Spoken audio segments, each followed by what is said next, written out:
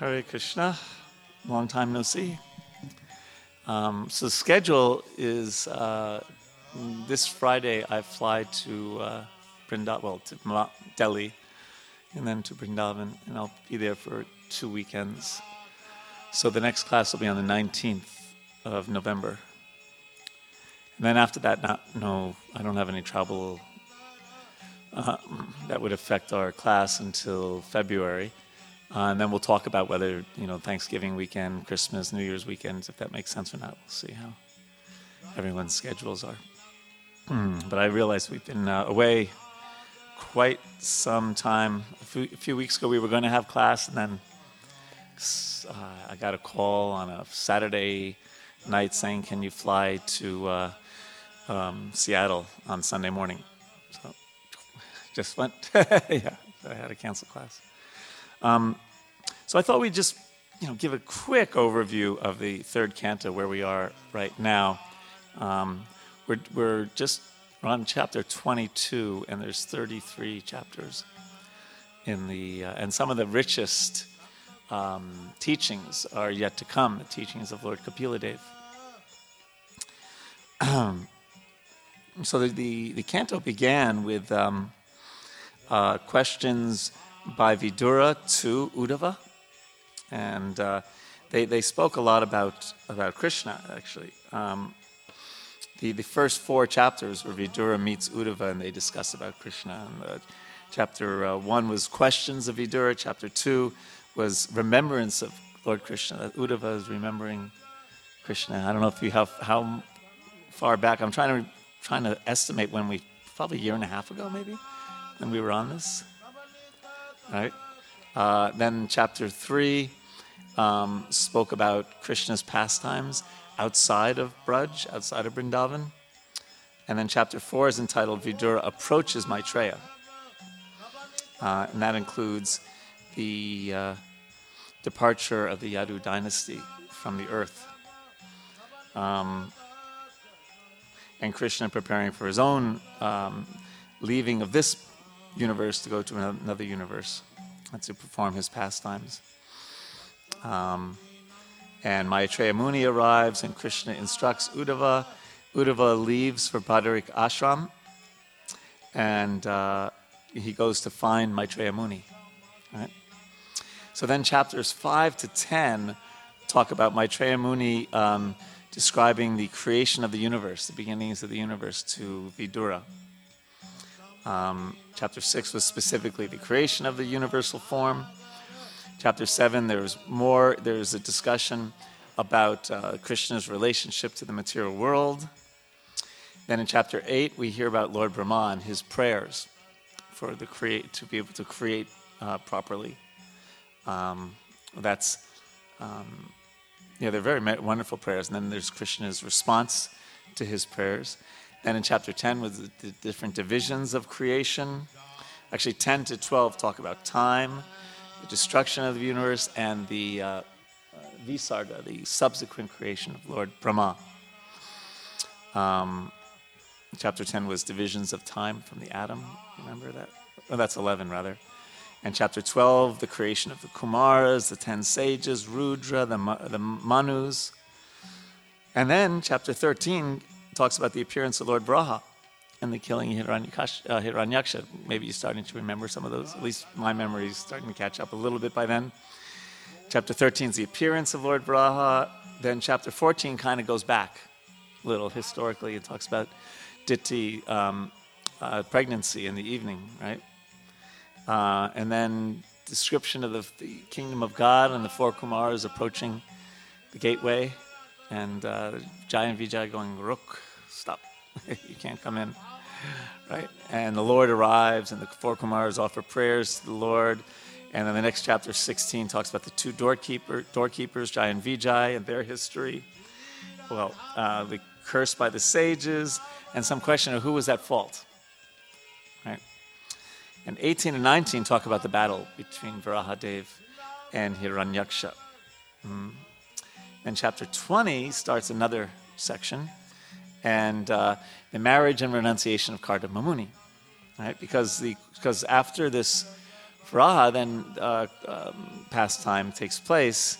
Maitreya asks more, actually Sanaka Rishi asks more questions of Suta Goswami about the Manus and about what happened after this. And so chapter 20 was a conversation between Maitreya and Vidura and about the repopulation of the universe by the Manus. That's how we start hearing about the Manus. And then chapter 21, the conversation which we just talked about, between Manu and Kardama Muni, right? And so now we're up to this chapter 22, which continues that conversation and the marriage of Kardama and Devahuti. Then Devahuti has some lamentation because Kardama decides to take sannyas, but her lamentation doesn't really last long because she has a pretty good son, relatively good Supreme Personality of Godhead. Kapila Dev appears as her son in chapter 24. Her husband takes sannyas. And there's a whole discussion there, which we'll discuss about, well, why did he take sannyas if he's got God as his son? And then we hear about Kapila's, the rest of the book is about, canto is about Kapila's instructions. Chapters 25 to 29, his teachings on Sankhya and Bhakti. And then chapters 30 to 33 conclude his teachings about time, about pious activities, about adverse karmic activities, the entanglement of fruitive activities, and finally the pastimes. Whew. So it's quite a canto. It's one of the, I guess it would probably be either the third or the fourth largest canto. Largest would be, which one? 10th canto. Next largest? I think so. No, I don't think so. I think 11th canto is larger. And then comes either third or fourth and then seventh.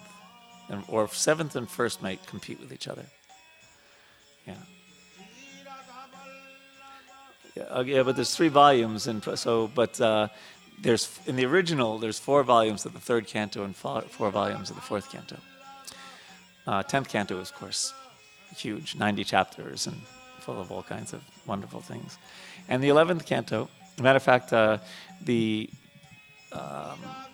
book that Burijan Prabhu wrote on the 11th and 12th canto, which is, I don't know if and some of you may have seen his book on the 1st to 4th canto, called Unveiling His Lotus Feet. It's a thick book. So a similar book he just wrote for the 11th and 12th canto, and it just got published 2 days ago. So it's available now. And it's called The Backward Glance, because it's the 11th and 12th canto. It's looking back at the 10th canto. Like that. So that's first to 4. Yeah, and he's working now on 5th through 9th. And he doesn't really consider himself qualified to do the 10th. But we'll see if he gets to that. It's a lot of writing. He has a very intense writing schedule. And it's a lot of work. I do the easy stuff. I just proofread it or something like that. But he actually writes it. The one thing we did also, we sometimes transcribed his lectures, because sometimes when he read those, he got some points. Okay, so let's read the 22nd chapter of the 2nd canto. And is there a way of turning off, the Srila Prabhupada's bhajan is playing in the background, which is wonderful. Yeah. So we're in chapter 22, okay? And so if you remember what happened is that Swayambhuva Manu, Krishna inspired Swayambhuva Manu that his wonderful daughter Devahuti would have a good match in Kardama Muni. So he's approaching. So there's this very sweet exchange between Swayambhuva Manu and Kardama Muni. So the first verse says, Sri Maitreya said, after describing the greatness of the emperor's manifold qualities. So what we had just heard at the end of the last chapter was the saint Kardama, glorifying the Kshatriya Swayambhuva Manu.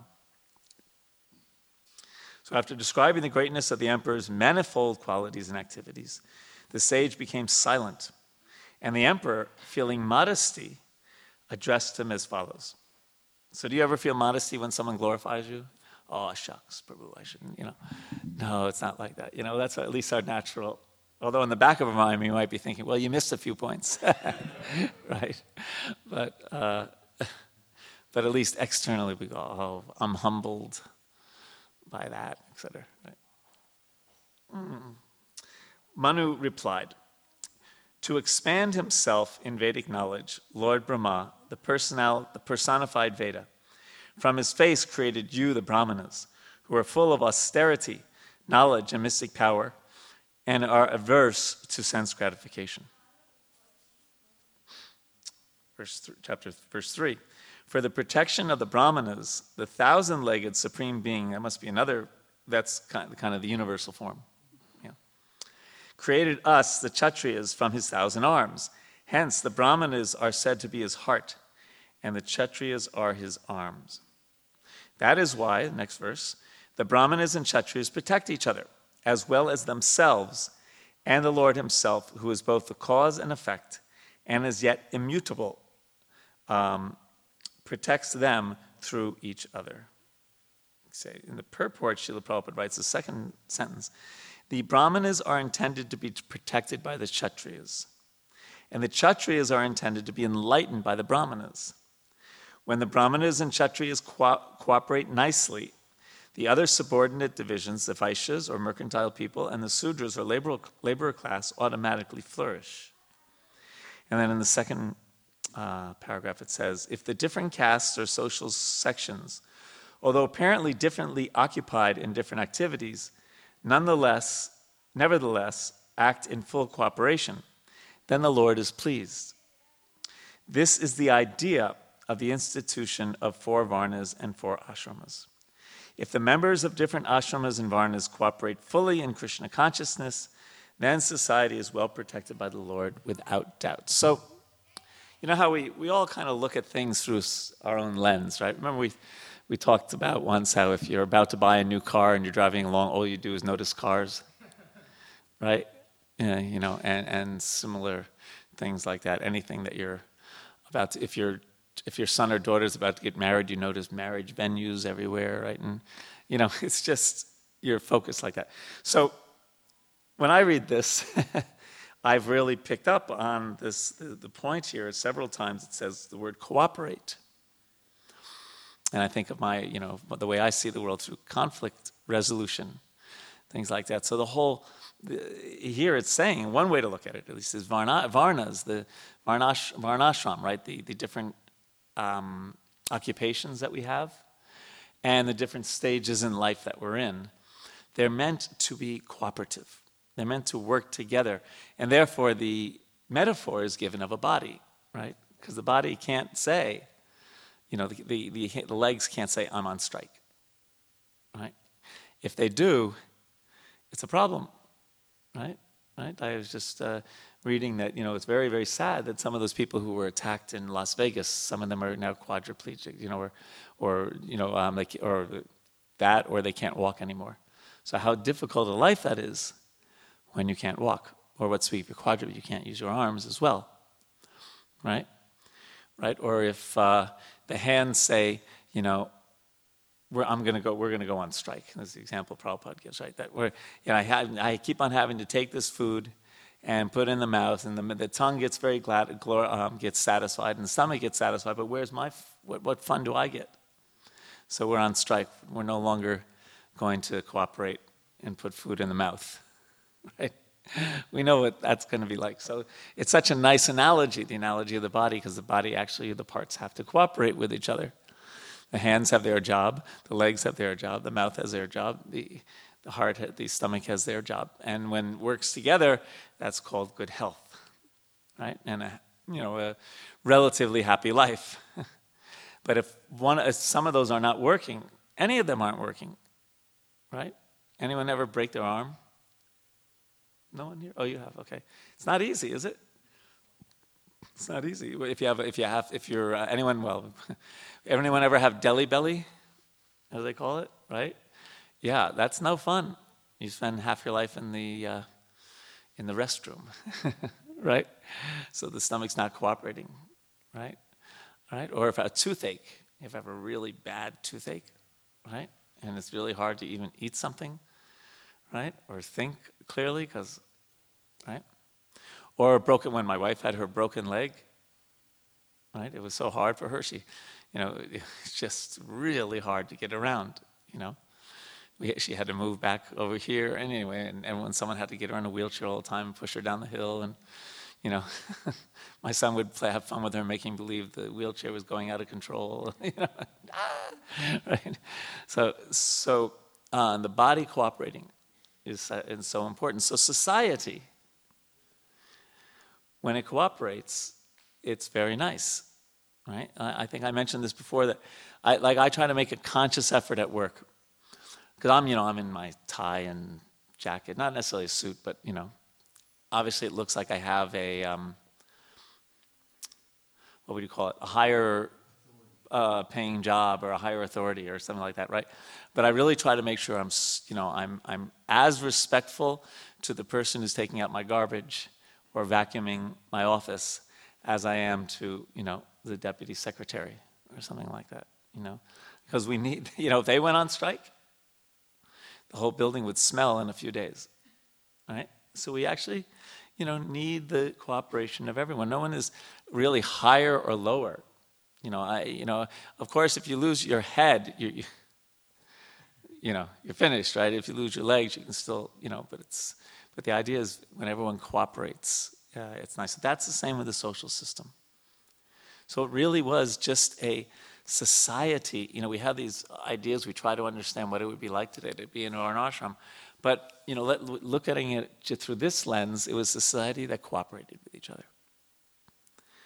And ideally, that it wasn't just regular varnashram, but it was Daivi varnashram, where where people understood there was a goal higher than just cooperating to get, for society to run nicely, but ultimately to serve the Supreme. And therefore, we're all spirit souls, and no one's higher or lower. Right? No one's higher or lower. They just have different duties to perform. Like that. But as we know, it's all gotten quite corrupted, today. And people with, even if they have last name of Sharma, and so they think they're Pakka Brahmin. Anyone here named Sharma, don't take any offense. Even if they're driving a rickshaw, I have my Brahmin thread, I'm Sharma, right? Or Chaturvedi or Trivedi or whatever, these names of Brahmin families and things like that. But really, in Krishna consciousness, there's no higher or lower. We're all servants. That time that Srila Prabhupada gave a talk on the Varnashram, and he spoke about it in a socialist country in Sweden, which obviously didn't really mesh very well with their political way of thinking. So at the end, his student got very upset with his talk and said, because Prabhupada was using first class, second class, third class, fourth class, just to trying to make it easier than using Brahmin structures, but they took it that one class is higher than the other, and so someone yelled out, "Which class are you?" Prabhupada got very humble. He said, "I am the fifth class. I am the servant of everyone." Like that. So I focused on this word cooperate in the purport that's used several times. Some thoughts on that? I understand that we are here to rather explore about different conversations, but I just had this thought that today we live in democracy. Right. And we are talking about cooperation. Yes. Brahmanas cooperating with Kshatriya, and that was a previous system followed in India primarily, or maybe some other countries like Greece as well. And we see that in democracies, people refuse to cooperate with each other. They say opposition, and they will deliberately sabotage progressive attitude. So, Prabhu, do you think it lies in trust? Has the trust dwelled in the present society, or what is the solution to a stagnant government which is only doing very little in terms of efficiency? Well, first of all, we can understand that any form of government can be corrupted. We read many times in the Bhagavatam, and we know from history certainly that monarchies can, Louis VIII didn't do very well. Or was that Henry VIII? Both of the eighths. Anyway, there's been all kinds of Even in monarchies that were kind of seemed spiritually, we understand that there were some times when popes were not exactly the purest of souls. Let's just put it that way, right? So anarchy, of course, has its problems. Monarchy can have its problems. Democracy can have its problems.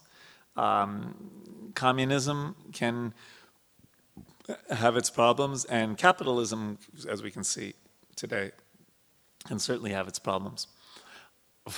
Now, one way to look at things is that Varnashram is already there. You already have people who are workers. You already have people who are mercantile people. You already have people who are administrators. And you already have people who are thinkers. And Srila Prabhupada even talked about, even in a communist country, there was still this, it's because it's natural. Because it's natural. So, yes, sometimes Srila Prabhupada would call democracy demon crazy, but at other times he would also say that it is probably the best thing in Kali Yuga. Then he would say different things, because if a person,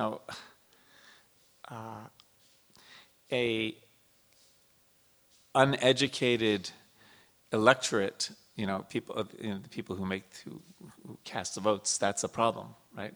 If they don't really know what they're doing, they'll vote for a person because they like their movies, if they were a movie star before, or cricket player. Yeah, or whatever, right? So, and we don't attract often people who are trying to be in office who actually have good qualities. It's hard to get them elected, sometimes. So I guess our conclusion is, it would be great to get people elected who were thoughtful and pious and God conscious. That would be ideal, right? And in lieu of that, we just try to make as many people Krishna conscious as possible.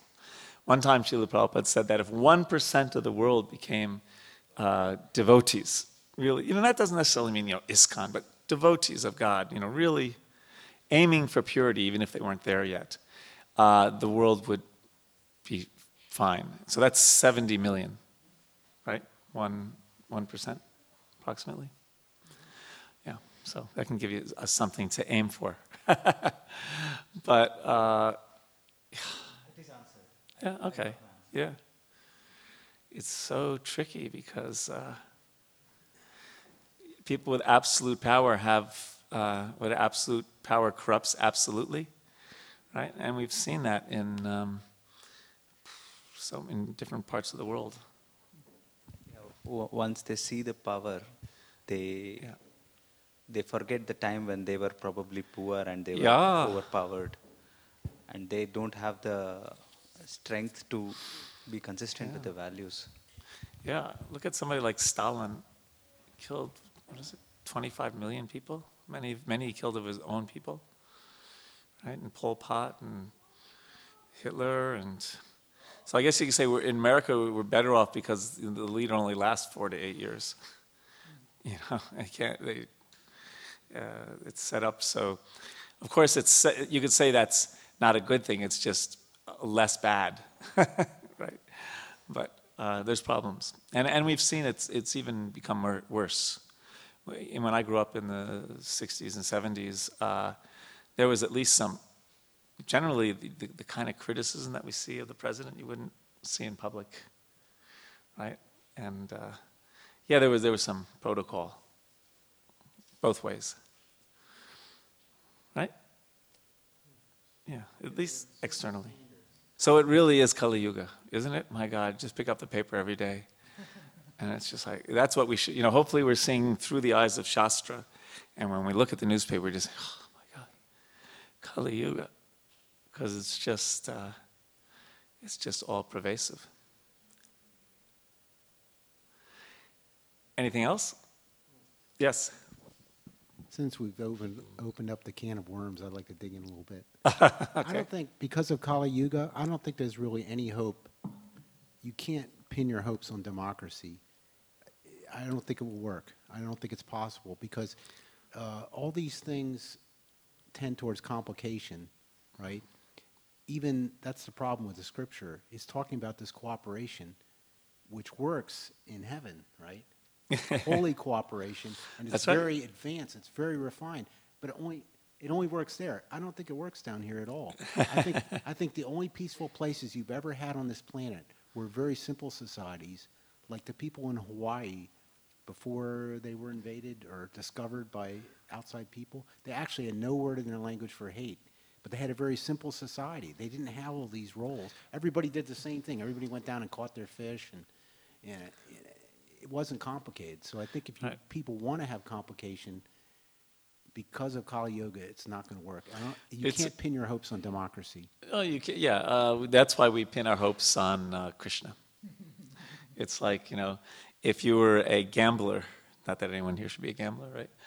And you were going to put all of your chips on, like, in roulette, right? You put all your chips on a number, right? So we want to put all of our chips on Krishna, in that sense. Because, yes, ultimately, and then ultimately, of course, there's Janma, Mrityu, Jara, and Vyadhi. There's birth, death, disease, and old age. So even if you live in a nice, peaceful society, you have to leave it at some point. But that's why, Srila Prabhupada was saying that outside of the way he was thinking at one point at least, and this was before there was congregational devotees, but outside of those in the city actually trying to spread Krishna consciousness, he thought the best thing was to live in a rural community, simple living and high thinking, right? Not high living, simply thinking, right? So simple living, high thinking, because if you actually can create a culture like that, like you're saying, there's just natural interdependence. It's not just you against the world, and you get your paycheck, and then and this and that. But no, you bartered for things, and Brahmins, they had to eat, so they had to offer their services, right? And Vaishyas understood the necessity, and taxes were fine because it's a 25% tax on things, but the citizens felt that they were getting more than their 25% worth, right? And things like that. So that was his idea, was that if we're not going to be in the city, which is full of contaminations, live a simple life in the country. And it's also just, the other thing about an agrarian lifestyle is it's much easier to see how we're dependent on God, right? Because without the rains, no grains, right? And here, as long as you have a paycheck, you go to Giants and you buy your food. And there's no need for God in that whole thing. You don't really figure that apple came from a, or apple orchard that was, dependent on. No, it's just like, I got my check, go to the bank, take out some bucks, and get my thing. Yes, Boo. Hare Krishna, Prabhu.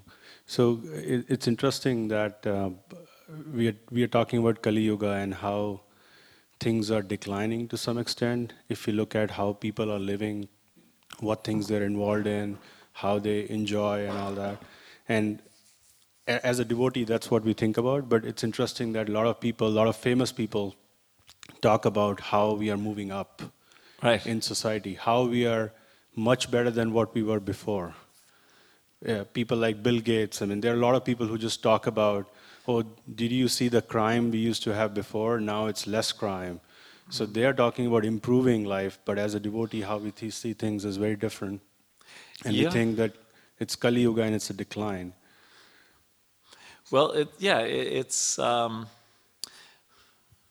Kali Yuga does decline. That's true, and there's always trade-offs, and so they're choosing to focus on the positives, right? Like, for example, there's some good things about these things.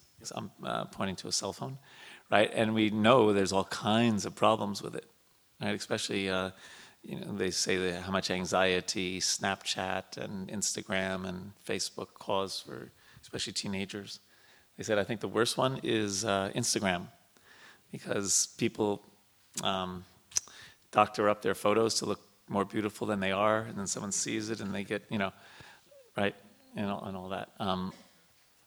So the epitome of Kali Yuga is that something that can be, that can create some good also has a downside. So yeah, you can go on, what is it called? FaceTime, right? If you're a doctor and you're in the, some place in the middle of nowhere, and you could be showing a doctor back at Johns Hopkins something, and they could be diagnosing it right there, and and then, so there are some advances that the improvements in surgery helped me out when I had open heart surgery. My father had the same problem 40 years earlier, and he died a year after the surgery, right? Because they didn't have the same advances. But the problem is that everything has a trade-off, isn't it? Right? And so, I don't know, I'm trying to think, how many of us were adults pre-internet? Okay, so would you say your life has super improved with the internet? Mataji's going like this. No, the opposite. Okay. More complicated, yeah. Of course, it depends on how we're using it. Yes. Yeah, right? Takes life. You need so many things around us to live nowadays. That I Need so many, what was that word? so many material things that So you many need things, more. yes, that's right. It means more bill. It means you have to work more. Right. I live without them. And life was more simple. That's more simple, yes. Yes. Yeah. If you don't have electricity nowadays, we all die. Right? Yeah. Because all those things depend, all material things, if you live without them before, they didn't make life simple. Right. I was one of the first kids in my dormitory to have an electric typewriter. And they thought that was really, whoa. But somehow I was writing 100-page essays and things for college then, and without cutting and pasting, and I was much more careful about what I typed, because you didn't just press backspace. You had to take out this thing and put it in there, and yes. So yes, Prabhu. So I was remembering the term that Prabhupada uses a lot, which is materially exhausted. Yes. So when you become materially exhausted, then you come to Krishna consciousness. That's good. Yes, that's one reason. Yes, that's one reason. And he said this was during when there was telegraph, right? So the devotees were saying to him, why don't all the temples get telegraph machines? And they can communicate more easily, because long-distance calls in those days were super expensive, like $2 a minute, and that was when $2 was a lot of money, right? And he said they will just talk per jalpa. So what to speak of? So he didn't imagine us getting 100 emails a day, and all that sort of stuff. What he would say about the internet, well, we don't know exactly. But it's like anything in the material world, it can be used for positive, right? You can reach people with Krishna consciousness all over the world, from a little shack in Montana, if you have such, and it can also be used for so many bad reasons. Yeah. Yes. So it's actually our vision that's defective of things, because everything is Krishna's energy, and Yes. it's up to us to use it in Krishna's service. So if you deviate from that, of course, there is a misuse, and misuse has adverse consequences. Yeah. And that just disturbs us. So why take a step in that direction when you can take the right step? So it's all about perception. It's at the end, it just comes out to how we individually perceive something. Well- Tools are just tools. How you use those tools, do you use it for your spiritual advancement, or do you use it, or you are worried about how other people are using it materially? That's distracting. That's prajalpa to me. Means, why worry about what everyone is doing when our purpose is to help ourselves and others come to Krishna? Yes. So technology makes a good servant and a terrible master. Divorced? No, devoted. Do I think the internet has made more people devotees? I'd need some more empirical evidence, but I can't think of that. I do know some people who have had some success in quote unquote, internet outreach. But actually, the devotees have been pretty poor in terms of making a really good internet presence. It's not one of our strong suits at the moment. Although there's some efforts to really make it good. Yes, Boo? I think internet has helped with the accessibility of things, like with lectures and Yes. like with Mayapur.tv and the live kind of feed, and there's so much out there that you can sit at home, and if you cannot go to a temple, you can listen to something, you can watch something live. So I think that's true. That's true. I mean, for me, that's a really good thing about internet. If I had Facebook, also with Facebook, I had Facebook account before. I stopped the account. I created a new one, and now I only follow the devotees. So the feed is all full of devotees going. I just don't use Facebook. I don't even, because even I see devotees talk about, oh, here's a picture of their lasagna prasad, or whatever, Yes. Well, it's funny because when I first moved to India, this was 1989, right? So I wanted to be able to hear Prabhupada's lectures.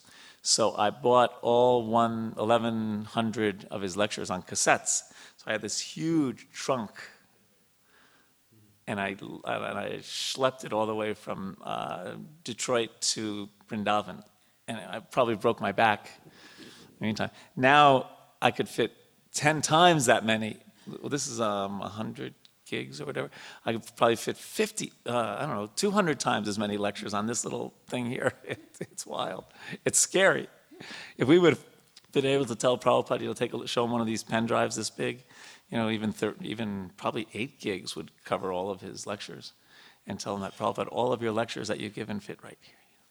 Gotcha. All right. So yes and no. I don't know if I listen more than before I had the internet. But you're too young to remember before the internet, so.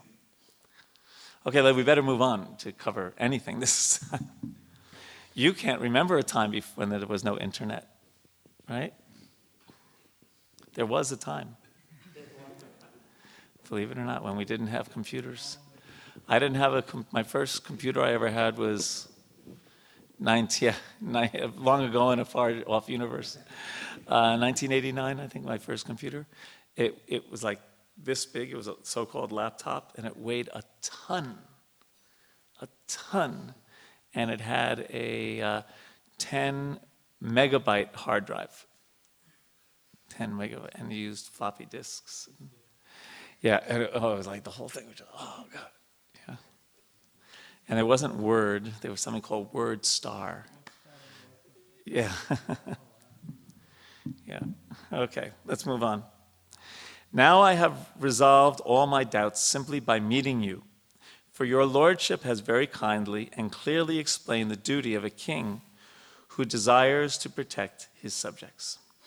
Prabhupada writes, Manu described herewith the result of seeing a great saintly person. Lord Chaitanya says that one should always try to associate with saintly persons, because if one establishes a proper association with a saintly person, even for a moment, one attains perfection. So there's an example of Prabhupada paraphrasing a shloka. Lava matra sadhu sangha sarva shastrahai. That one lava, I think it's 1/11 of a second. Like that. And that means it's the time that it takes a pure devotee to inject the bhakti lata bija in someone's heart. Somehow or other, if one meets a saintly person and achieves his favor, then the entire mission of one's human life is fulfilled. And Prabhupada tells his own story about his own life. And he says, in our personal experience, we have actual proof of this statement of Manu. Once we had the opportunity to meet Vishnupad Sri Srimad Bhaktisiddhanta Saraswati Goswami Maharaj, and on first sight, he requested this humble self to preach his message in the Western countries. There was no preparation for this, but somehow or other, he desired it, and by his grace, we are now engaged in executing his order, which has given us a transcendental occupation. and has saved and liberated us from the occupation of material activities. So he said, he gave me some service, Prabhupada saying. Thus, it is actually a fact that that if one meets a saintly person completely engaged in the transcendental duties and achieves his favor, then one's life's mission becomes complete. What is not possible to achieve in thousands of lives, can be achieved in one moment if there is an opportunity to meet a saintly person. It is therefore enjoined in Vedic literature that one should always try to associate with saintly persons and try to disassociate himself from the common man, because by one word of a saintly person, one can be liberated from material entanglement. So he's saying that's exactly what happened to him. 2 sentences. His guru said, "You're a young man, and you know English. Please spread Lord Chaitanya's message in the English-speaking world." Just, that's it. And it changed his life. A saintly person has the power, because of his spiritual advancement, to give immediate liberation to the conditioned soul. So Prabhupada they were telling this story. A devotee was telling this story. And actually, a lot of devotees have had this experience. The person that introduced them to Krishna consciousness didn't necessarily himself or herself practice Krishna consciousness later on. And Prabhupada said, that's like Narendra Malik, his friend, who brought him to see Srila Bhaktisiddhanta, right? Because Prabhupada didn't want to go. So, I've seen these saintly people. I know what they're all like, right? And so Narendra said, no, he's a really saintly person. So he dragged Prabhupada to see him. But Narendra Malik, him personally, he didn't take up Krishna consciousness, so at least so seriously. But Prabhupada did. So they were telling Prabhupada this story about a devotee in Japan who was introduced by someone else, but he said, yes, just like Narendra Malik. And I can't say that I'm a devotee, and neither can I say that this person who had introduced me ever, I don't know, I tried to keep in touch with him, but I didn't. But I was introduced by a clerk at work, a law clerk. And, then I shaved up and became a brahmachari, and I don't know what, he did, but it's interesting how that sometimes works. So, association with devotees, some thoughts?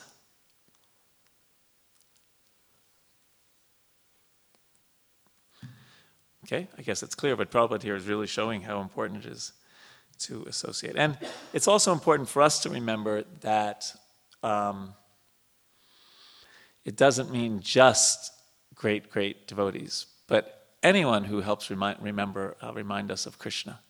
And, Srila Prabhupada wasn't always so appreciative of someone who would just try to fly here and fly there to catch his association, but often was more appreciative of someone who took his vani, his instructions, stayed in one place and did their service responsibly and in a dedicated way.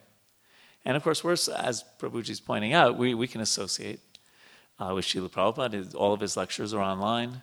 We can associate with so many devotees. And I mean, for me, when I go on ISKCON Desire Tree, I just get bewildered. Because there's there's enough lectures probably to listen to one for the next, 200 years or something, not hear the same lecture twice, So it's like, you know what I mean? But there's so much opportunity to associate in that way, by hearing like that. And don't think that the devotees come on Sundays and the devotees in the temple and the devotees are here today. Oh, well, they're just, chopped cabbage. No, they're also what's being mentioned here. And we associate with one another. And, even if we're not the greatest devotees, but we all push each other a little bit to be better. And that's that association. So there's ways to associate with equals, there's ways to associate with more advanced, ways to associate with less advanced people. But all that association can help us advance. Asat Sangha Tyag E Vaishnavachar Stri Sangi Eka Sadhu Krishna Bhakta Ar. That when Lord Chaitanya was asked, how can you tell who's a Vaishnava? And this is how he answered actually, one way at one time. He said, well, you can tell because the devotee won't associate with non-devotees. Asat Sangha Tyag, they'll give up the association of Asat. E Vaishnavachar, and they'll associate with devotees. Okay, should we carry on? All right, text number, where are we, 6? It is my good fortune that I have been able to see you, for you cannot easily be seen by persons who have not subdued the mind or controlled the senses. I am all the more fortunate to have touched with my head the blessed dust of your feet. I have fortunately been instructed by you, and thus great favor has been bestowed upon me. I thank God that I have listened with open ears to your pure words. And Prabhupada writes in the second paragraph, towards the end, Bhagavad Gita makes it clear that one can attain the highest perfection of spiritual life simply by offering service according to his ability. Just as Arjuna served Krishna by his ability in the military art. Arjuna offered his service fully as a military man, and he became perfect. Similarly, an artist can attain perfection simply by performing artistic work under the direction of the spiritual master. If one is a literary man, he can write articles and poetry for the service of the Lord under the direction of the spiritual master. If one is an IT specialist, one can also serve the Lord in that way. Did it say that? Yeah, it doesn't say that, but we can interpret that. One has to receive the message of the spiritual master regarding how to act in one's capacity. The spiritual master is an expert at giving such instructions. So the idea here, and this is really important sometimes, especially when we're introducing people. We just started, I don't think any of you will probably be interested because it's a little bit more of a basic class, but we started a basic class on Bhagavad Gita yesterday, Saturdays 2 to 4 in the Bhakti Lounge right up there. We're going to do it in 20 lessons, 1 chapter a week, and chapter 2 and chapter 18, 2 weeks because they're longer. And again, there's a hiatus for the next 2 weeks while I'm in India, but then we'll start Saturdays 2 to 4. Anyone can come. We're going to do more of an overview and getting into the real details. But as an introduction yesterday, I was saying, okay, so you're going to read the first chapter, and you're going to see how Arjuna is giving his reasons why he shouldn't fight. And remember that Krishna in the second chapter and the rest of the book is going to be saying you should fight. Right? So it's important to understand that, and Prabhupada's making it clear here that Arjuna is attaining perfection by offering his service, what happens to be a military person, as a service to Krishna. So IT specialist, service to Krishna, whatever we do for a living, offer that work as an offering to the Lord. And that's karma yoga, basically, and that can lead to perfection, as being said here. So it's not that Krishna is just inspiring people to fight. No, he's inspiring all of us to do our duty. And it just so happens he's speaking to Arjuna, who has a specific duty to perform. And we have our duties to perform. And he's telling Arjuna, listen, don't make a big deal. Just like tomorrow's Monday. Right? And it's probably going to be either windy or gloomy again tomorrow. Is that right, weather-wise? Yeah? So you might look at, got to go to work. But a more Krishna-conscious approach is, sukha dukkha same kritva, labdha labdha, happiness or distress, heat and cold, windy, rainy, whatever. It's my duty to do this. I don't get into this whole thing with my mind saying, it's Monday, Why not, thank God it's Monday? Instead of just thank God it's Friday, right? Like that. So we do our duty and offer the fruits to the Lord. So that's what's being said here. Some thoughts on that? You have your hand up? Okay. Okay, so Vinod and then... Raghunandan and then Vinod.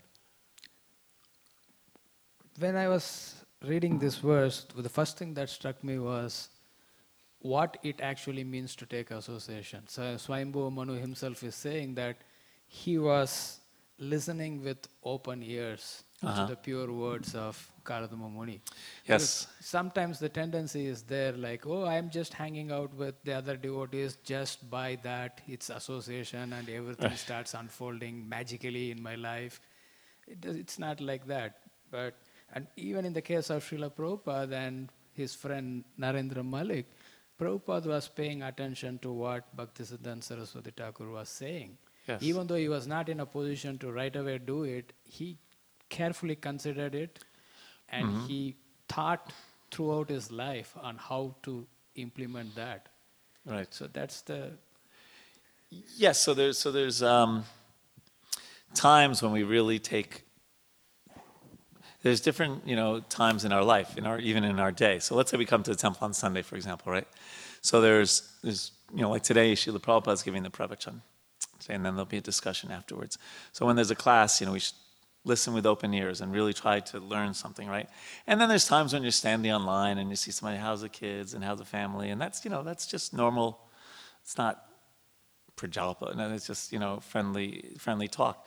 But it's good to have, just like if we invite devotees over to our home, it's good to have for prasadam, let's say, it's good to have some formal time, even if it's 10 minutes, 15 minutes. Well, before we eat and talk about stuff, let's have a little talk or a little class or hear something or something like that, and just even if it's for a short amount of time, to focus that time like that. So it's not that we haven't seen a devotee in 3 years and we go, oh, sit down, Om Namo Bhagavate Vasudevaya, Om Namo Bhagavate Vasudevaya, right? And we immediately, but there should be, because that is that hearing submissively. We talked about that yesterday with this with the group in the Bhagavad Gita. So we were saying that we don't want blind acceptance, that just whatever you read in the Gita and Prabhupada says, oh, I accept it blindly. We consider it and think about it.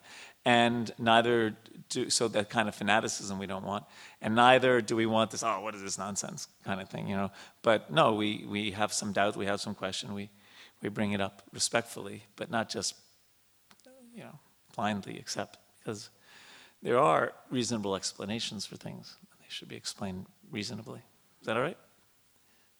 Vinodji? So when you're saying that the IT person should offer his services, whatever he can do with the IT, so many time question comes in my mind that, it's who is doing better service, the pujari who's doing arti and 4 o'clock wake up, and on the other side, the person who's doing business, but he also contribute, reasonable amount of what his earnings.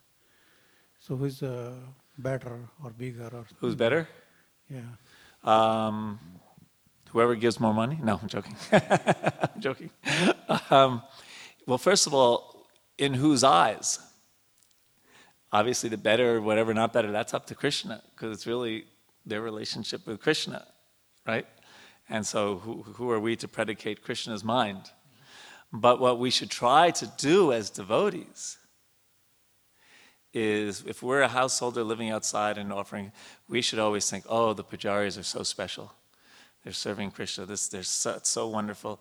In one time, Prabhupada said, very towards the end of his stay with us, they're the most fortunate people in the world. They're dealing directly with Krishna. And the pujari should think, oh, look at these congregation members. They are so advanced. They have such busy lives. They have these bosses that they have to deal with and mortgages and all that, and still they offer so much service to the Lord.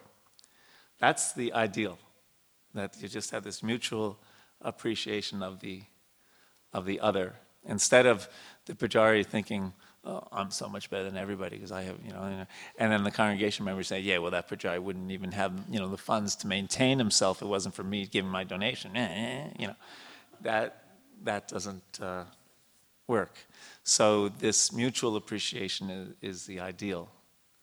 And I've seen probably more than anywhere else, I've seen in the temple in Mumbai, in Chowpatty, they really worked on this for years and years and years to make sure that devotees in the temple really had deep, sincere appreciation for the congregation, and the congregation had deep, sincere appreciation for the devotees. So that mutual respect is ideal.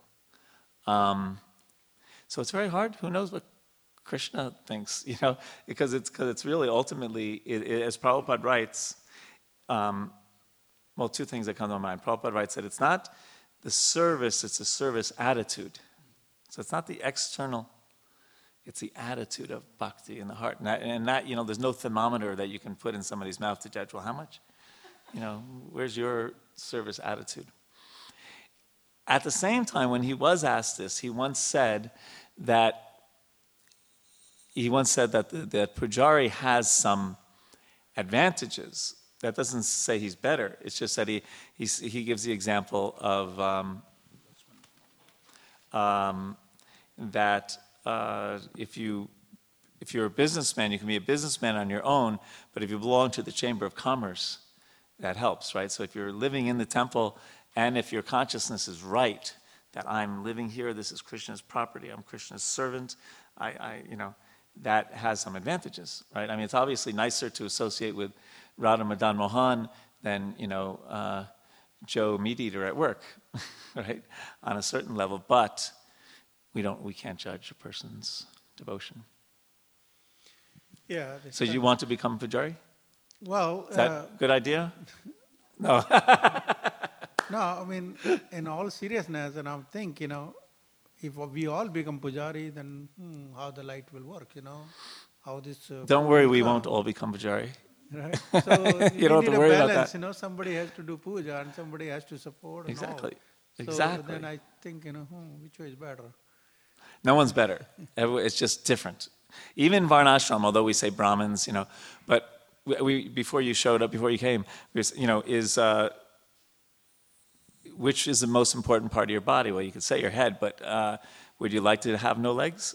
Would you like to have no arms? Right? They all have to cooperate. So in an ISKCON center, we all cooperate. There's devotees here who live in full-time do service to the deities. There's people like us who live in the congregation. And as long as the mood is cooperative, it can be very sweet. Is that all right? Yeah, I mean, like whenever we say, okay, let's make a temple, first thing what we do, find who's businessman around here, who has industry. Let's go to him and ask him, if he can pitch in. So We need everything. So that's what Yeah. I think. Prabhupada would say that you can give your body, you can give your money, you can give your time. There's one other one, land, is it? But anyway, we're all supposed to give to Krishna, and we just give differently. Okay? Good. But we're all supposed to chant. That's the universal denominator for Kali Yuga. It's the Yuga Dharma to Hare Nama, Hare Nama, Hare Nama, Eva Kevalam. Let's see.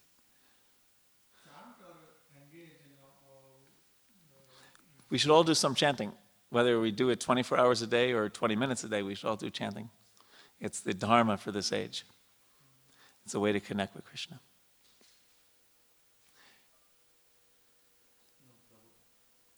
The red one? Orange one? Red? No, he just switched to orange. Prabhu, I think you answered the question that it is with a sincerity of intention what matters, is the essence of what you're trying to say. Yes. Is there an inherent meaning in the karma itself? In the karma? Like, let's say I decide to clean a street one day. Is there, like an IT specialist, maybe that's a question that is unanswered, is there an inherent meaning in being an IT specialist? No, it's a temporary designation. It's an upadhi, a designation that won't last forever. Right? When you leave this world, it's not at all assured that in your next life you're going to be an IT specialist. Or even that IT will exist anymore. Who knows, right? Just like if you were making telephone books in your last life, you can't make telephone books because they don't make them anymore. But no, it's a temporary designation, but we have this designation, so we use it in Krishna's service. That's the idea. Now, actually, this even comes up in when Srila Bhaktivinoda Thakur talks about not offending devotees, right? And he says there's these 26 qualities of a devotee, and 25 of them are called tatastha lakshanam. They may or may not manifest depending on different times in your life and your different roles in life. But the one is surrender to Krishna. That's called the Swarup Lakshanam. And he talks about this in the context of don't offend devotees. And his point is that don't offend anyone who's trying to be a devotee, because you don't know who's surrendered to Krishna, right? Like Raghunandan Prabhu is a very intelligent person, okay?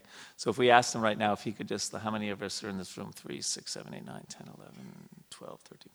So if he could just grade us from 1 to 15, who's the most surrendered to Krishna to the least? Could you just go ahead and do that? Yeah, okay. See, it's very hard. You don't know the inner. So Bhaktivinoda Thakur's point is, therefore, don't offend anyone, because you don't know. The sweeper in the street, it may be much more advanced than the person with the big beard or the saffron cloth. You know, we don't know. Because we don't know their inner relationship with Krishna. Even Prabhupada once was saying how, in Vrindavan, the deity of Balaram and Krishna, so Krishna is black marble and Balaram is white marble, right? And also the floor in the Krishna Balaram Mandir is all made of black and white marble, right? So he said, don't think that if you're a pujari dressing Balaram and Krishna white and black marble, or the person mopping the floor, that one is better than the other. He said, don't think like that. Both are just doing service to Krishna. So we don't want to be, I'm pujari. So I have one more question or clarification. So in material world, like there is a rich guy and poor guy, and then There's there who? are rich people. Oh, rich people. And then like poor people. And people in the middle also. Middle also. So basically, there is always a hierarchy that the poor are always submissive to the rich people. Right. And that rich people also treat in such a way that like they always mingle with like a higher rich people, and then like rich people who are equal to them. So I see the similarities in devotional service. Also, devotees who are like senior, they want to mingle with much more senior people, and then who are junior, they have to be submissive. So having these similarities like material and spiritual world, and can you speak about that? Well, everyone wants to. Whoops, sorry about that. Everyone. We seek more advanced association. That's natural because we want to, But there is a statement, there is a concept of swajatiya. So literally, swa means like, with, and jati literally means like caste. But here the idea swajatiya means like-minded, right? So naturally, there's some tendency to associate with like-minded people. Even devotionally. But I don't always see that. As a matter of fact, when I speak lots of times to sannyasis and people who have taken the service of spiritual master, they often tell me that they really look for the times when they can associate with their peers, and they don't get much of an opportunity. They're mainly traveling around and associating with younger devotees and with disciples. And so they really try to find that time. It's just like... there's a very nice devotee, her name is Nirguna Mataji, and she's Bengali. And her father was a friend of Prabhupada's, and she got initiated when she was 14 years old by Prabhupada. So Prabhupada would sometimes go to her house in Calcutta and talk to her father. And they spoke friendly, because Prabhupada really, her understanding, he could like just act like he didn't have to be the big acharya, he could talk to his friend. And she remembers one time when he was there, it was like 1976, and he was just saying, I can't control this movement. It's way out of my control, because it was taking off in so many different places and people becoming devotees. And he was, when he was talking to disciples, we have to create a GBC, and but when he was talking to a friend, it's just like, so we all need that sometimes, where we could just let our hair down, so to speak, and talk to people like that, So senior devotees also need that time sometimes when they can just, talk to peers.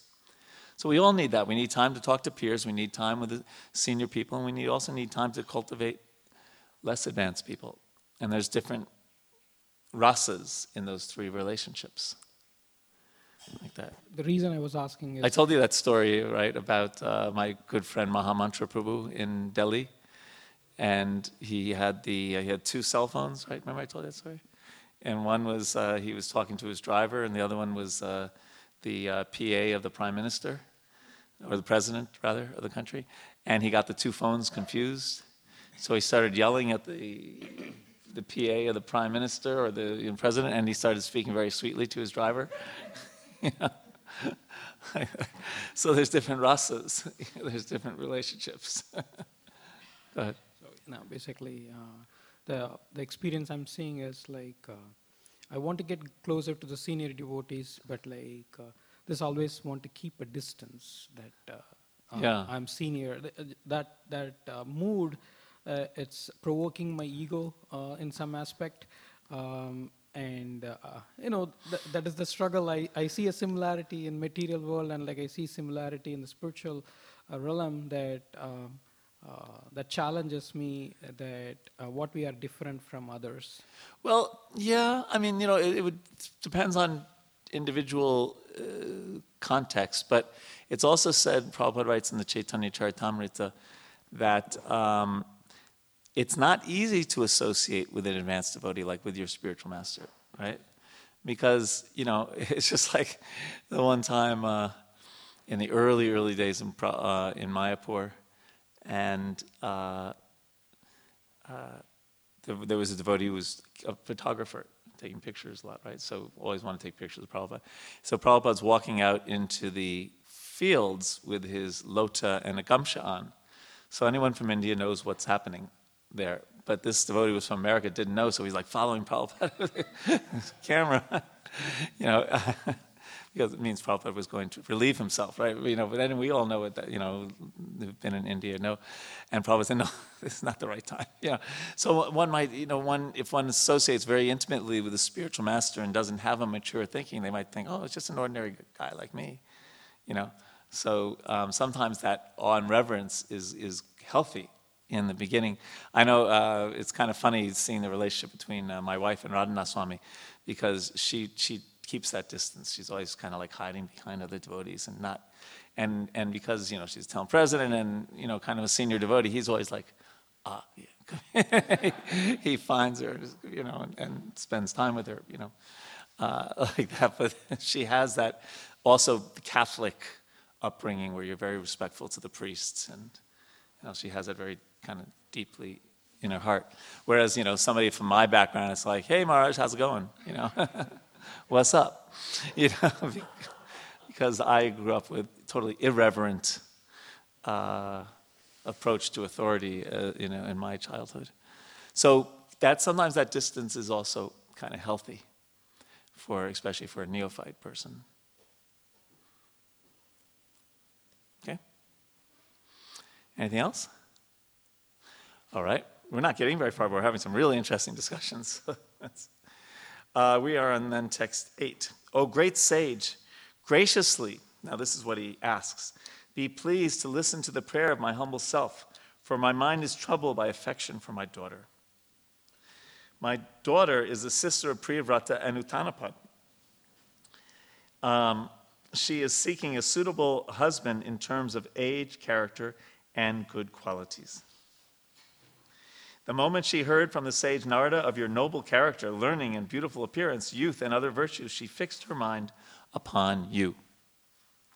Prabhupada writes, the girl Devahuti did not personally see Kardama Muni, nor did she personally experience his character or qualities, since there was no social intercourse by which she could gain such understanding. But she heard about Kardama Muni from the authority of Narada Muni. Hearing from an authority is a better experience than gaining personal understanding.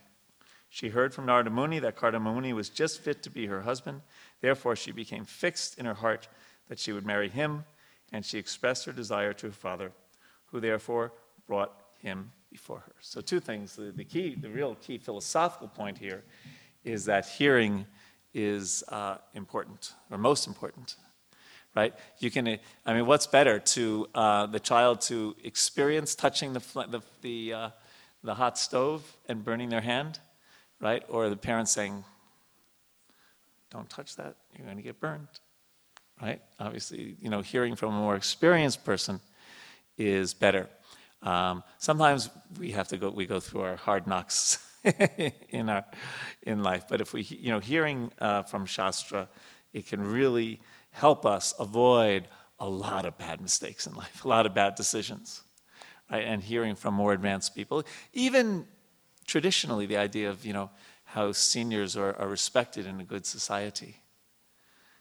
It becomes so lost in the West sometimes, that idea.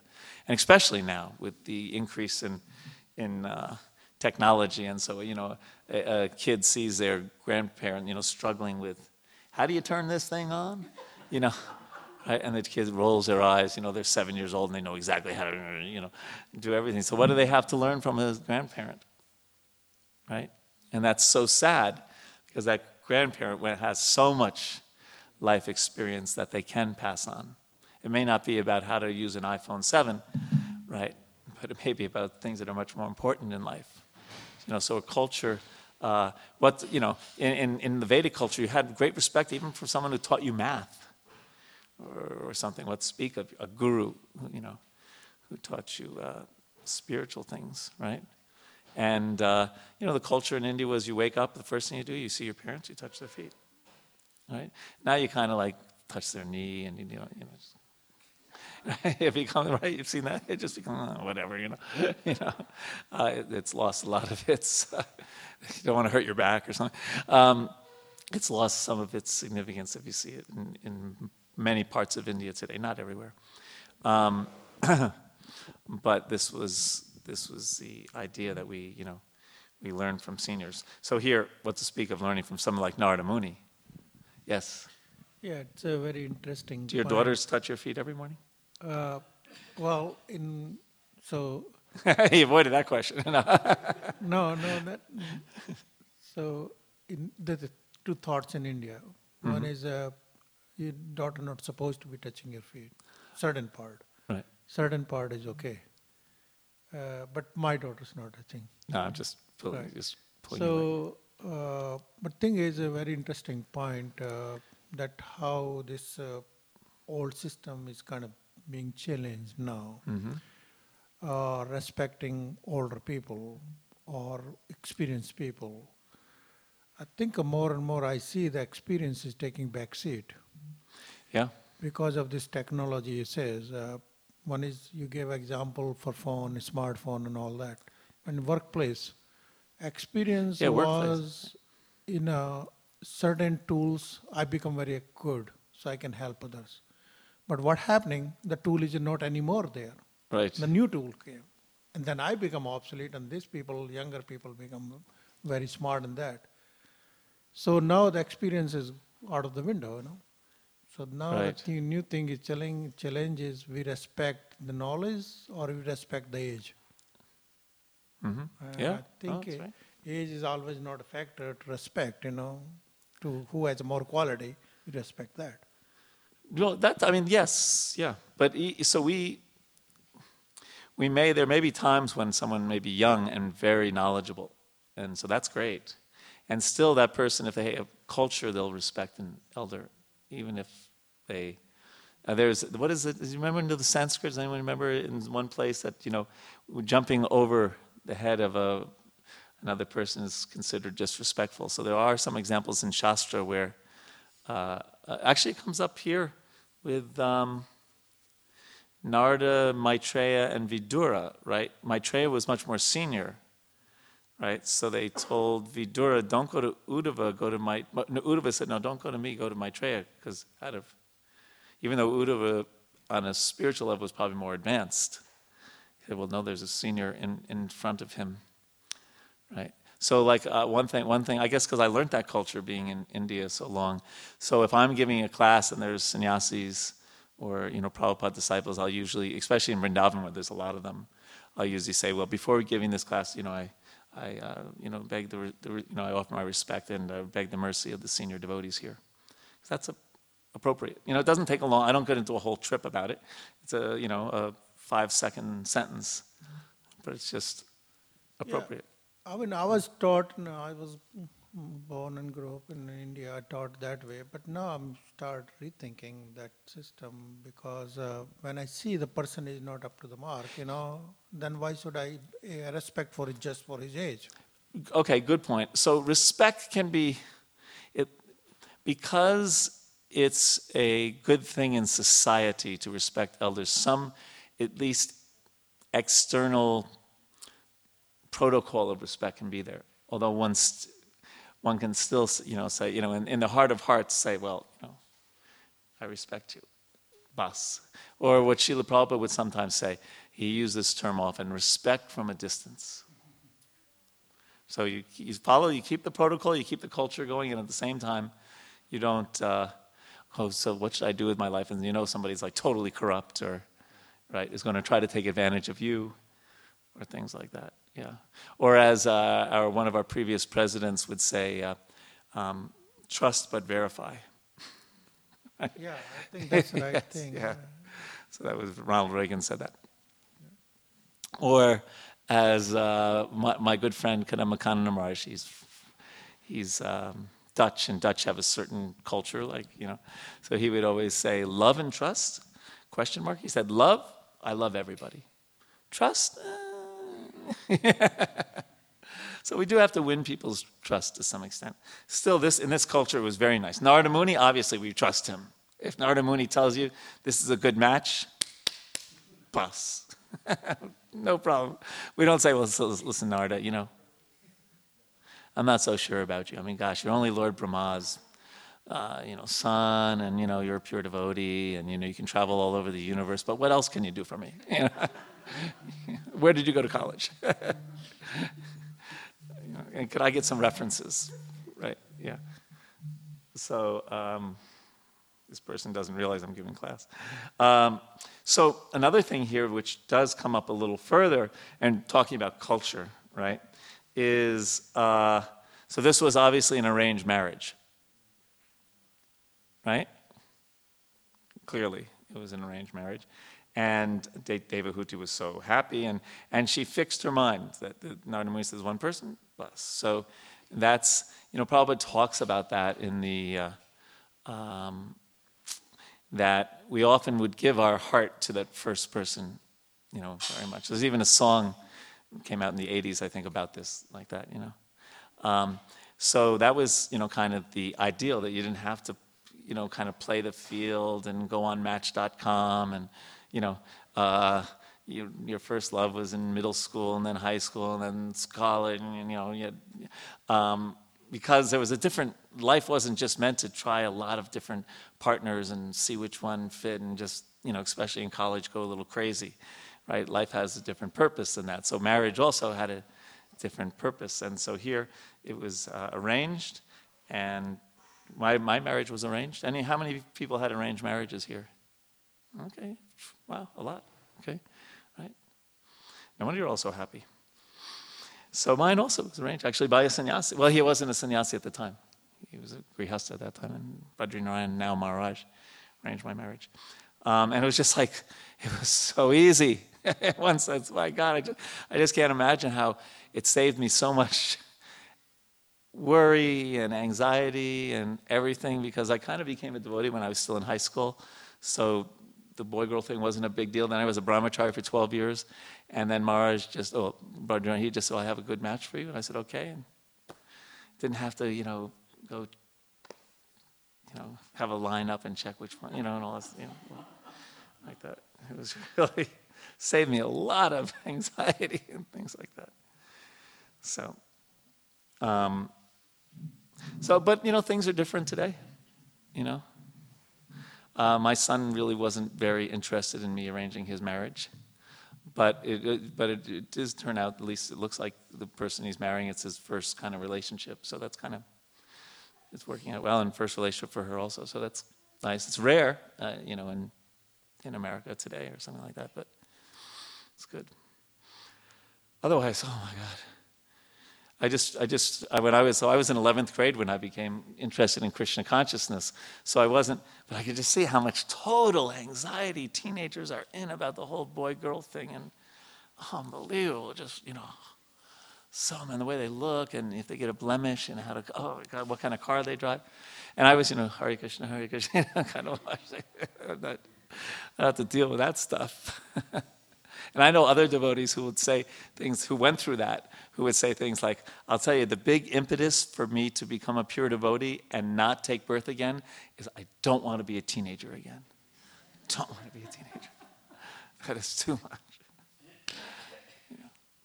Like that. Any other points on this? I will read a little bit more. Therefore, please accept her, O chief of the Brahmanas, for I offer her with faith, and she is in every respect fit to be your wife and take charge of your household duties. To deny an offering that has come of itself is not commendable. Even now he's preaching to him a little bit, like, you better accept this daughter of mine. Right? Because he says, to deny an offering that has come of its own is not commended, even for one absolutely free from all attachment, much less one addicted to sensual pleasure. One who rejects an offering that comes of its own accord, but later begs a boon from a miser, thus losing his widespread reputation, and his pride is humbled by the neglectful behavior of others. So here anyway, he doesn't have to, Cardam is okay with the whole thing, but he's still kind of like getting a little heavy with him, like that. And it's funny, this first sentence, just, cultures change, right? So listen to this first sentence. The general procedure of Vedic marriage is that a father offers his daughter to a suitable boy. That is a very respectful marriage. A boy should not go to the girl's father and ask for the hand of his daughters in marriage, right? Which is very much the Western thing, right? Could I please have your daughter, right? And the guy gets down on his knees and, will you please, it's kind of like, not, in Kali Yuga now, it may not be like, oh my God, did we not have this boy asked for my daughter in marriage and now it's all going to be ruined? No, it's not like that it's all, but it's just interesting how the culture was very different. Oh, did somebody lose their glasses? Yes, could we hand to Prabhuji? Oh, thank you. All right.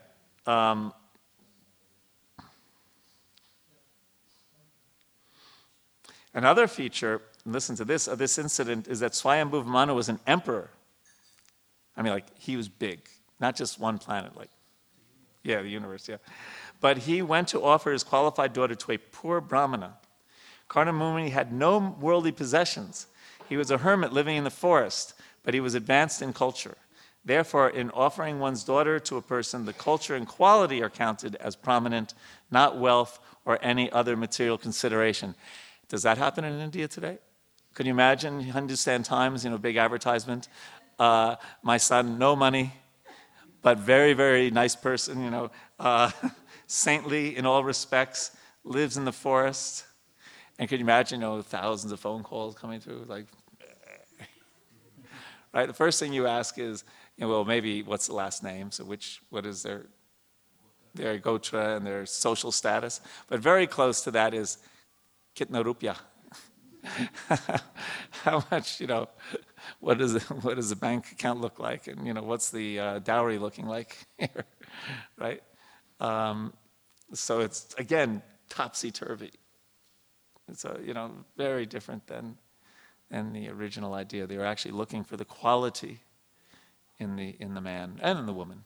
You're trying to look for a quality person, not or a big thing, right? We mentioned, right, in advertisements in India, you see is a lot about color. How light is the skin, right? Like that means something, right? Or these kind of things. So here it says that one should look for the culture and quality. That should be prominent, not wealth or other material considerations. So here, again, we're seeing some cultural things that have so much been lost today. Isn't it? Yeah. Kya kare? What to do? The world has changed like that. But we should remember this, that these are the prominent things, looking for good quality. Krishna's taking care, Krishna's maintaining everyone. So Krishna will maintain. But our main thing is, if we're looking for a match, is this person a good quality person? Or if we have daughters or sons, is this person a good quality person? That's the key. Because believe me, there's a lot of wealthy people in this world who are really suffering in their relationships. As the Beatles sang many years ago, money can't buy you love. Right? It doesn't work that way. So some good lessons here. Next time you look at What is the one in India? It's not Match.com. Yeah, Saudi.com. Right. So they should have a special thing. Qualities, is he truthful? Is he control of senses, control of mind? I don't think they have. They say, yeah, like that. How many lakhs or crores are you willing to spend on the wedding? That's important. Okay, so we have no class for the next 2 weeks. I'm going to be in Govardhan Hill, by Krishna willing. And then the next class will then be on the 19th, is a Sunday? Yeah, so 19th of November. So thank you very much for a very enlivening conversation. Hare Krishna.